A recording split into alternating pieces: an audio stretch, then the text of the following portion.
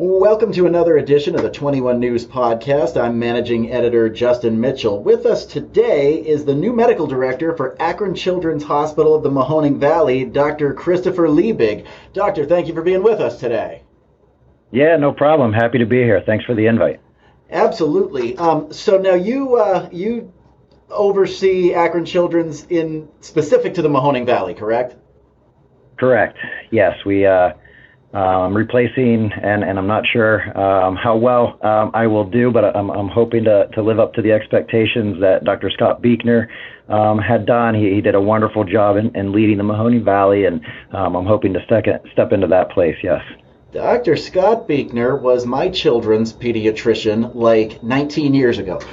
Well, they were very lucky. He's a wonderful physician and an even more wonderful person. So what all does the role entail? I mean, we talk to medical directors for, Mercy and for Stewart a lot. We don't often talk about specific to the Children's Hospital, so I know a little bit about what the job is, but how's it unique? Yeah, I mean, I think from, children are not just little adults, right? And so, as one of the, major promises that we have is to treat, children as our own. Here at Akron Children's, we want to treat others, like they want to be treated, and ultimately we don't turn any child away. And I think my job is to just continue, to expanding on those promises, to continue on building the groundwork that the other leadership has done in the past, and basically overseeing that we continue to do high quality care, make sure that the resources are where they need to be. And during this time, that certainly, I'm sure I have my work cut out for myself here a little bit. We have that new expansion with the emergency room, overseeing that, again, resources are allocated appropriately, and where they need to be. And again, just making sure we're educating our residents, continue to advocate for any patient that comes through these doors, is going to be the biggest part, I think, of what I'm going to do. Now, obviously, the big elephant in the room has been for 2 years now and will be for a while is the pandemic and how children are or are not affected. And so last week we had reported that when COVID vaccines are approved for children, which could come as early as this week, Akron Children's is likely to play a pivotal role in the distribution of those shots. Do you have any insight in how that may roll out? Well, I'm hoping that we can certainly be our patient's biggest advocate, and ultimately be, one of the major centers and institutions that can provide those resources. I'm hopeful that we can, deal with, some of the understandably vaccine hesitancy and some of the anxiety that comes with, a new vaccine. And I'm hopeful that, and I'm not hopeful, I know that our doctors should be able to, educate the patients, calm some of those anxious feelings, both for the parents and for the families and for ultimately the child. We hold ourselves to the highest of standards, and so I'm hopeful that we can serve that pivotal role, and I'm confident that we can. Yeah. Do you anticipate that being like setting up clinics or just outreach to parents or in schools, that kind of thing? Well, I think it comes first from the education standpoint. Ultimately, I don't know that many people will be bursting down our doors. I think in the perfect world, that would be the case. But those doors are going to be wide open if they do want to come.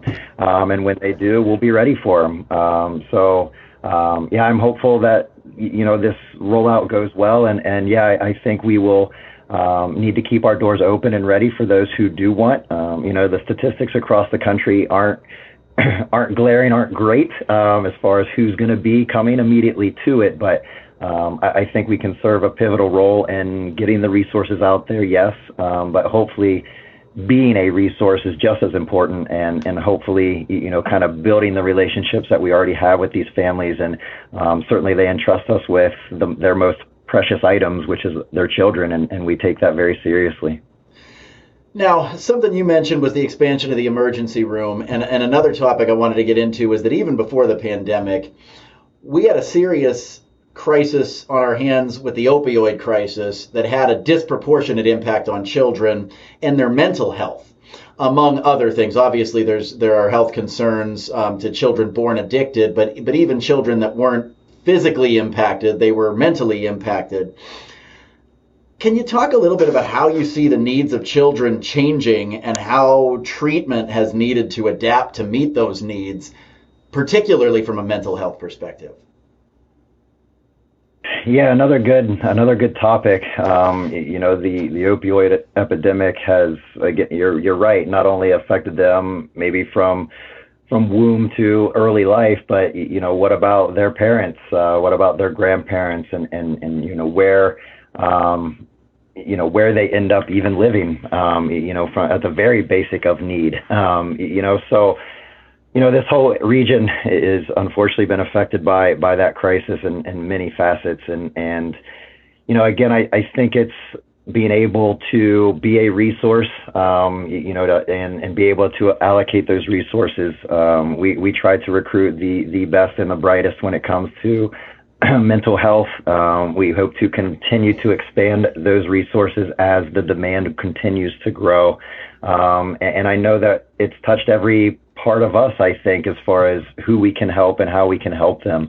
So as that need grows, we continue to find ways to meet that need, whether that is just more providers, new buildings on a grander scale.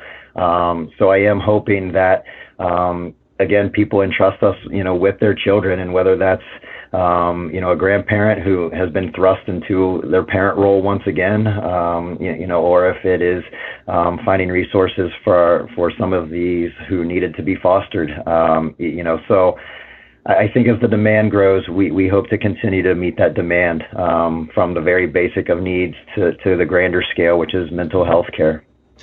Do you find that there's any sort of a disconnect, though, in that you've got resources available, but that's not necessarily something every family is aware of how to even go about accessing it? I mean, what constitutes, for instance, a child in crisis that would go to, say, a specialized emergency room versus a child who, I'm not so sure. Are these tantrums normal, or are they too intense, and is there something that I should be seeking out professionally here, or different, parenting resources? I mean, I imagine there's a lot that's available, but not necessarily a lot that the average parent knows is available.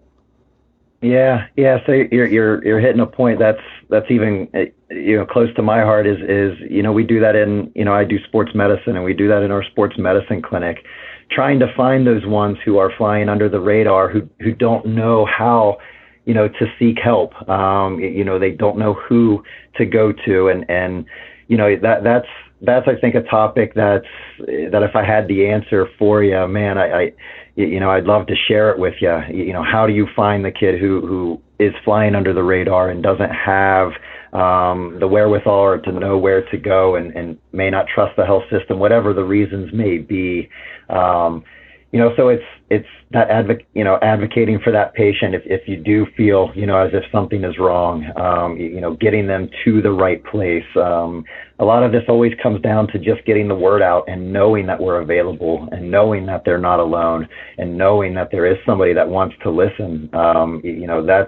That's sometimes the biggest part, and the most helpful is just that they know someone is available for them, and that stigma that usually comes along, with the mental health is no longer there, and nor should it be, or we're at least getting better. I guess I can't speak for all situations, but I think as a society, and I think it's because of part of, some athletes coming out and some people who are in positions of power or influence, I'll say, that have come out, and I don't want to normalize it by any means, but certainly when you hear the statistics of 1 out of 4, children are suffering with some sort of mental illness, there has to be somebody ready to step up, and I think as an institution where we can meet that demand, and if not, we will certainly try our best to get these kids the care they need, and they just need to know that somebody is there.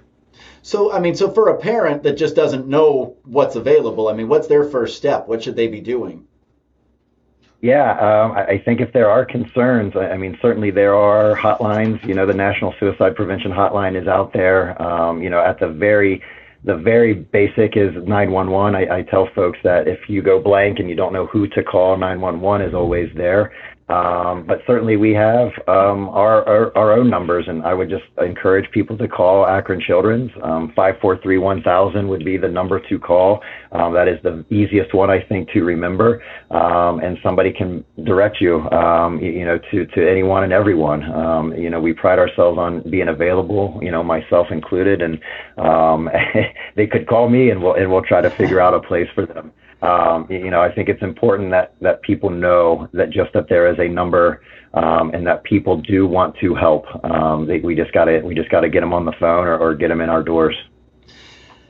Now, one of the roles of anybody in a leadership position, whether it be, you know, your role as medical director or anybody who's in charge of an organization, is it's in part managing the reality now, but it is also sort of looking ahead.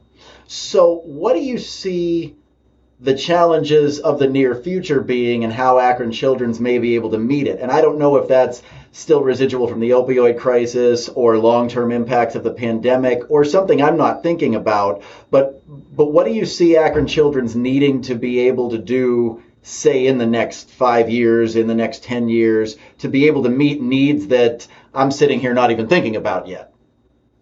Yeah, and me neither. You know, I mean, we can't. Who saw a pandemic coming? You know, a couple of years ago. It's funny to even say it that it was that long ago. I mean, ultimately, we've got to get through this pandemic. You know, and encouraging, you know, folks, you know, and you know, to get the vaccine and you know, to you know, use that rare but yet common sense, you know, when it comes to, you know, how to tackle this. You know, there people are still, you know, getting the normal sicknesses as well. You know, how can we, you know, meet the demands of the soon to be, you know, flu viral season, you know, that is out there. You know, so I think most importantly is the here and now. And my role is just to kind of build on the groundwork that is already there. Our ED expansion will continue, you know, for the next year and a half, until it's up and running. The here and now, I think, is the most important. And then whatever life throws at us, you know, in the future, you know, I'm hopeful that, you know, I can do as good a job as you know, some of the other leaders and the previous leadership, to be able to pivot, you know, as they had to do, you know, when this pandemic came.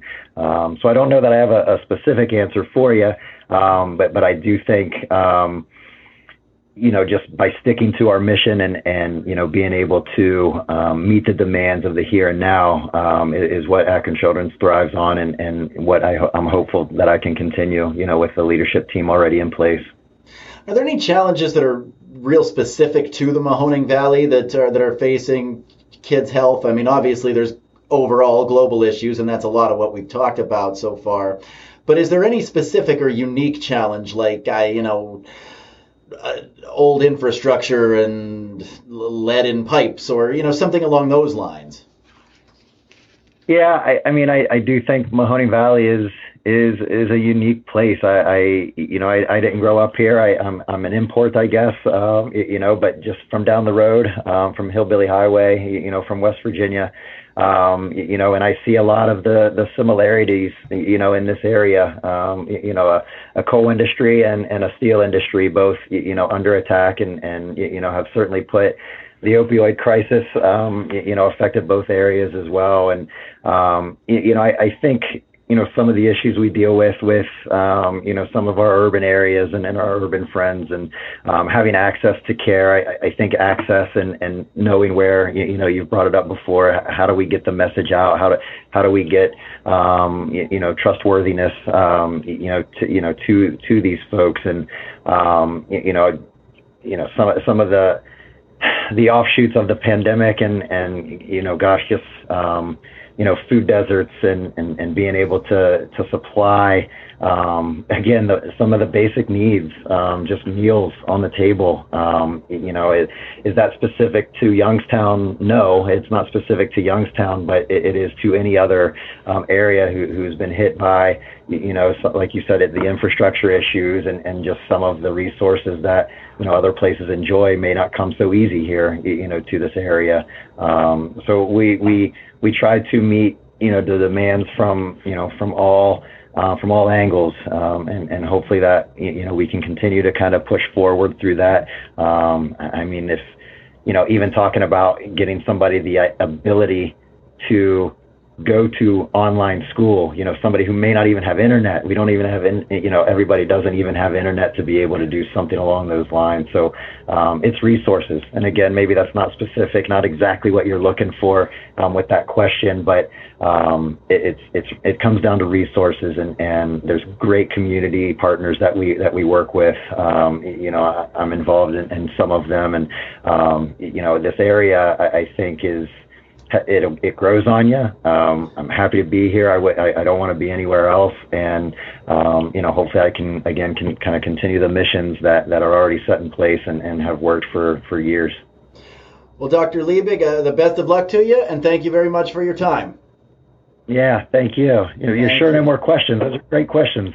I actually got a reporter who's got to do another interview, and I'm taking up all of their time. So thank you very, very much, though.